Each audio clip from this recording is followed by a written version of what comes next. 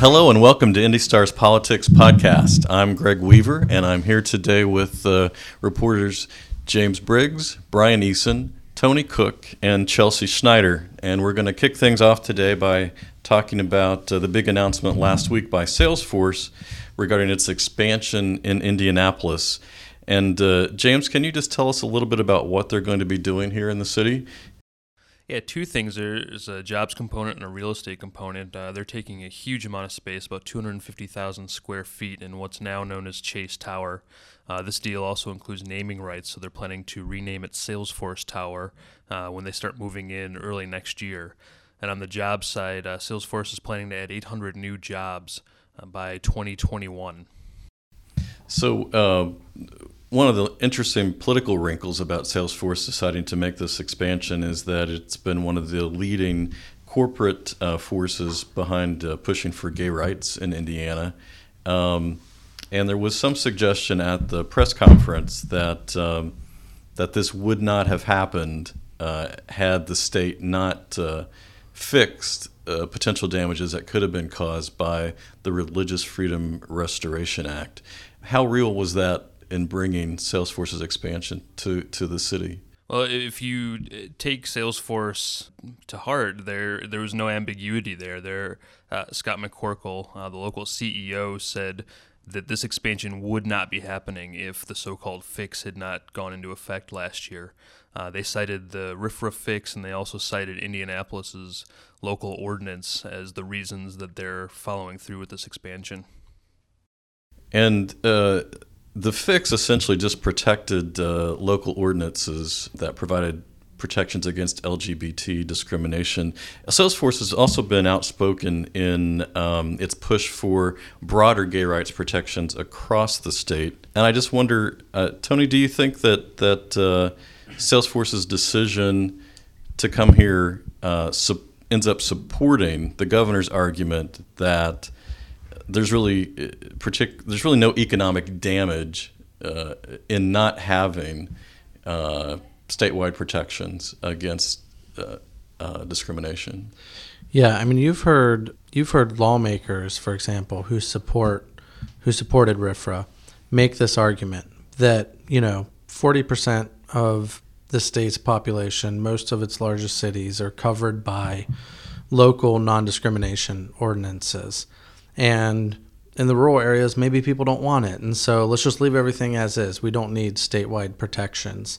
So I think that there's already that argument there.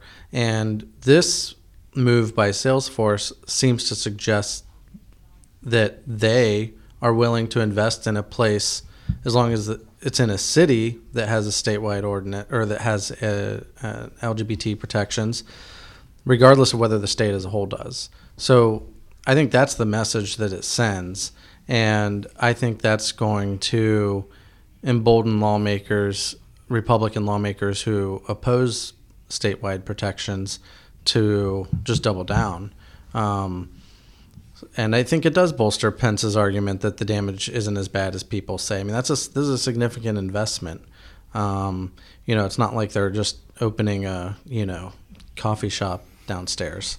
I mean, it's 800 jobs and a lot of money being invested in downtown real estate. So I think it makes it harder for Pence's opponents to argue that he caused this big, economic problem with RFRA. At the same time, the press conference gave Salesforce a platform to speak about expanded protections in Indiana. Scott McCorkle said that he wants to see a statewide anti-discrimination law, and this expansion gave him the opportunity to stand literally right next to Governor Pence and talk about RFRA, which they were very critical of. So in a way, even though they're expanding, and this might fuel the argument that RFRA is not hurting business long term, it's also giving this one business in particular a much larger platform now from which to talk about its position that Salesforce believes Indiana needs a statewide anti-discrimination law. Yeah, I think it seems like there are two arguments you could make about Salesforce's decision to expand here. One is it gives them a bigger place at the table to continue to push for gay rights in Indiana. because they've invested so much here.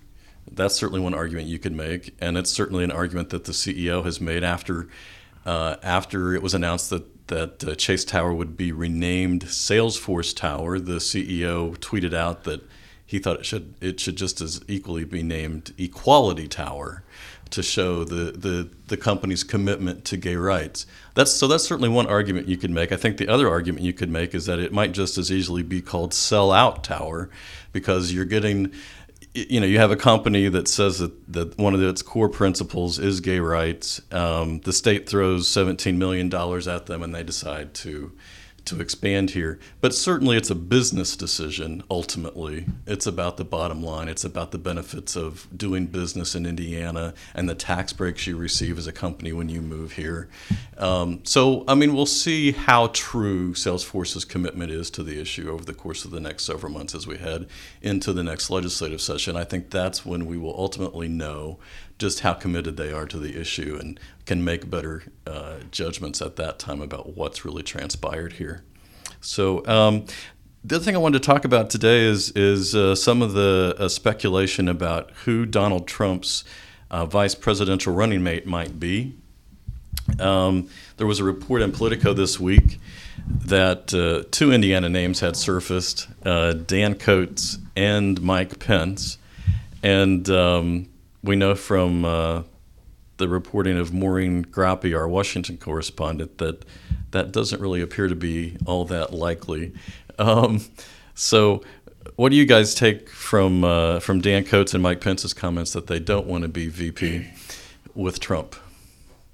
If nothing else, Coates' comments were pretty entertaining. I think one of his spokespeople said here that he has huge plans for 2017 that include spending the summer at Wrigley Field cheering on the Cubs. I don't know. I guess you could read that and say, well, he didn't flat out say no, but I don't think either of these guys match up very well ideologically with Pence.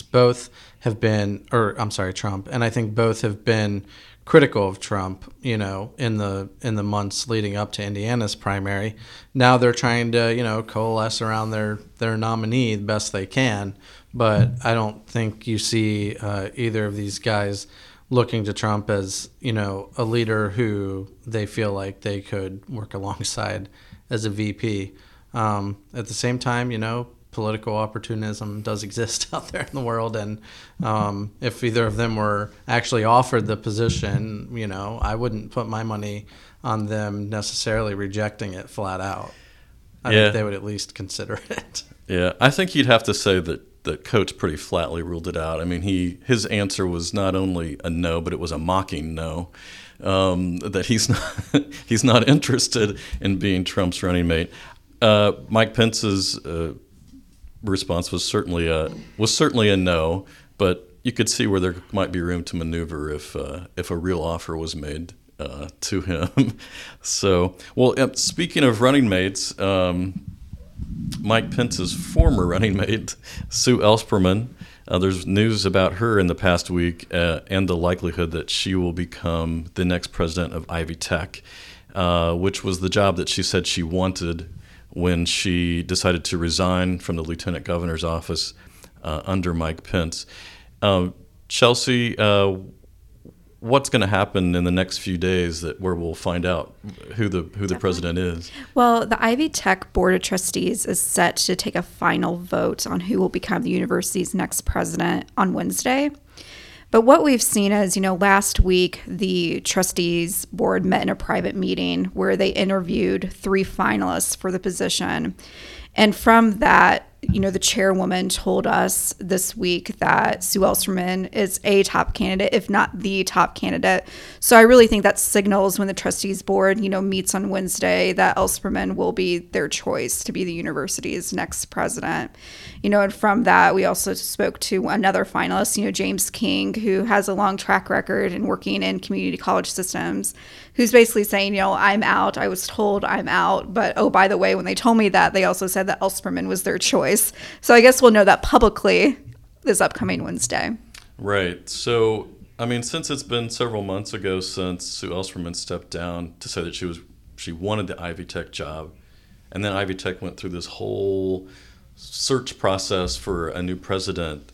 I mean, what does this say about the process if you end up where inevitably everybody thought you were going to end up? Definitely. Well, I think it's been a very interesting process for the community college. Tom Snyder, back in the fall, it was either September or October, he said, hey, I'm retiring. So they launched this huge search process where they did all these statewide, community listening tours. They hired a pretty reputable search firm, the same firm that helped Purdue University hire, former Governor Mitch Daniels. Paying them a pretty good chunk of change. And, they accepted applications, a nationwide search. But through this, it really became some sort of wrinkle when Sue Ellspermann decided to go for the job. Governor Pence, who appoints all the members of the Ivy Tech board, was like, hey, this is the person who I think would be best for the job. So I guess we've kind of come to the conclusion that, from February to mid-March, we thought that they were going to anyways. So I asked James King, one of the other finalists, do you think that the process used to select the next president was fair? I mean, he said that he did think, he had kind of a fair shot of it. But I think as soon as, Governor Pence said, she's my choice, even though I don't want to circumvent, what the board decides. I mean, she's got it, Right. So we'll get the official news on Wednesday. Yeah. So, well, the other big news this week is that Mayor Joe Hogsett, in his first State of the City address, announced that he's going to push for a new jail. And I'm just curious, Brian, what makes this proposal any more likely to become reality than what we've seen in the last several years? Well, not to be cynical, but you have a Democrat proposing it with a Democrat-controlled council and a Democrat sheriff. But look, I mean, yes, it's a new jail. We've been talking about this for decades now. The thing that I think Hogsett was very careful to wrap this proposal around was broader criminal justice reform. It's stuff like, and this is, I think this is not to be overlooked. This is pretty big coming from a federal prosecutor whose job was to put people in jail. He's saying now, maybe we don't need to put everybody in jail. Maybe we can stick drug offenders in treatment. Maybe we can do the same thing with folks with mental health issues. Maybe we can monitor really minor offenders at home. I mean, these are big things that I think he did to quell some of the community opposition to the Criminal Justice Center. There were really two issues that killed the Criminal Justice Center. One was costs. Mayor Ballard's folks will tell you that it paid for itself, and don't worry about the big price tag because it's over 35 years. But, I mean, it was a big number, and $1.75 billion is a scary prospect. The other thing is it will help quell a lot of this community backlash of people don't want to add more jail cells. People, especially in the black community and some of the low-income communities, I mean, they see their family members in jail for 20, 30 years, and they get out and they can't find jobs, and they go right back into the system. So Leroy Robinson, who's a fairly prominent Democratic councilman, told us earlier this week he's not interested in new jail cells unless it's part of broader criminal justice reform. And Hogsett's comments last night really spoke to that. Do you have any sense yet as to what the response is going to be from the City County Council to this proposal? Generally favorable last night. And the other thing is, I mean, it's just got to be dealt with. I mean, you've got to do something. There are 49 cells left, basically, in the entire criminal justice system in Marion County. We're already spending a lot of money to send inmates to other counties. I mean, what do? You can either let people go or you can build more cells. And the way that the jail is now, it is extremely wasteful, according to everyone who has studied this. I mean, the Ballard administration believes that the sheriff's office wastes millions each year on inmate health care. You know, they're shuttling inmates off to the hospitals for very minor ailments now. They think they waste millions on staffing because the setup is so bad that they have to have more staff than you might expect in a modern facility. and they're wasting money on maintenance. I mean, it's a 50-year-old facility. Stuff breaks. And so with this plan going forward, are we expecting to have some sort of a decision by the end of the year? What's the timetable? They're supposed to adopt a set of recommendations by the end of the year. Whether that means we're going to adopt a plan to pay for it and bond out on it, that's all up in the air. They've just said that they want, before the end of the year, a set of holistic reform recommendations adopted. That'll probably include a jail. Does it mean that construction is going to start this year or next year? Probably not. But it does mean that they're trying to get the ball rolling as soon as possible. All right. Well, certainly the debate over the new jail is something we'll be following closely over the course of the next several months. So we thank everybody for tuning in. That's all we have this week on IndyStar's Politics Podcast.